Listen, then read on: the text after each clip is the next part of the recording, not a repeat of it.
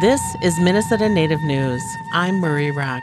For the People, the first Native written and led play to take center stage at the Guthrie Theater, recently wrapped its run after 5 weeks. For the People tackled big questions of urban Native communities, clashes of tradition and the Western world, and gentrification, all from Franklin Avenue. Estelle Timar Wilcox talked to the writers behind the show and some excited audience members. Native and non-Native audiences have been raving about For the People. Colin Cash is a big theater fan and a member of the Mille Lacs Band of Ojibwe. When he saw it, he forgot he was even watching a play. He even offered to pay for people's tickets so they could go too. In my eyes, for me, it wasn't just a play. It was an experience and a look into urban natives trying to find acceptance, community. There's so many nuances. The writing is just brilliant and there's layers to it. Definitely, I've been recommending it to a lot of different people because representation does matter. For the People premiered at the Guthrie in October and ran through November 12th. The show follows April Dakota, a young Native woman with big dreams of opening a wellness center on Franklin Avenue. April means well, but she's a little misguided. Her plans for vegan regalia and New Age Indigenous yoga get some eye rolls from her elders. She lands in a tangle of neighborhood politics and a partnership with a rich developer that goes very wrong. The Guthrie commissioned this show from playwrights Ty Defoe and Larissa Fasthorse. Fasthorse is a member of the Sicangu Lakota Nation. Her mom is from Minnesota, and she grew up in South Dakota. Defoe has Ojibwe and Oneida heritage and grew up on Anishinaabe territory. But they weren't the only voices behind it. Fasthorse said they developed the play using story circles, meetings with local Native people to see what they wanted to watch a play about. It's really about making sure that we aren't writing what we want to write. We're writing what the community wants us to write. And we're asking the community again and again, saying, hey, whoever wants to tell us, what you want a play to be about, come on, let us know.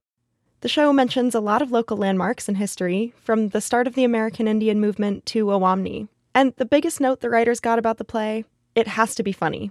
The result is a hilarious 90 minutes, with a final battle that features a yoga competition and a paintball bow and arrow. The comedy weaves through some really touching moments, too. Co-writer Ty Defoe was responsible for writing a lot of the jokes. That kind of comedy allows a type of a healing when people either see themselves portrayed on stages or are part of that process. I think there's something that allows the collective soul of Native people to come together in an urban environment that settler colonialism has so affected, so that we can have a joy of a type of perseverance of working together. Lindy Saumick is Saginaw Ojibwe. She grew up in Michigan and moved to Minnesota for college.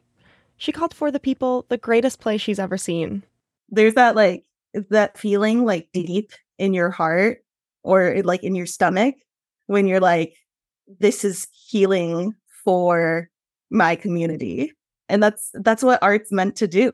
Art's meant to tell a story. And, Indigenous folks have been storytellers for our entire generations. I think that this is just such a beautiful result of generations of us being storytellers. The Guthrie advertised the show as the first Native written play on its main stages. Fasthorse said she's glad it reached a wide audience. That's the beauty of theater. It's a live experience where you go with people that are having completely different experiences, and then you get to talk about it. It makes you have to interrogate things in a different way, which we really love. I mean, we were very aware that we were writing for a white institution with a predominantly white subscriber base, but there was so much work being put into making sure we had a broader audience coming to this. And we made sure that this play was for the people, right?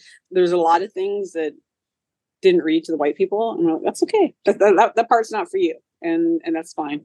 So, yeah. For the people. Defoe and Fasthorse are partnering to consult with more organizations to help them do outreach to Native communities, including the Macy's Thanksgiving Parade and Arizona State University. Fasthorse's adaptation of Peter Pan is showing at the Ordway in Minneapolis in December. For Minnesota Native News, I'm Estelle Timar Wilcox.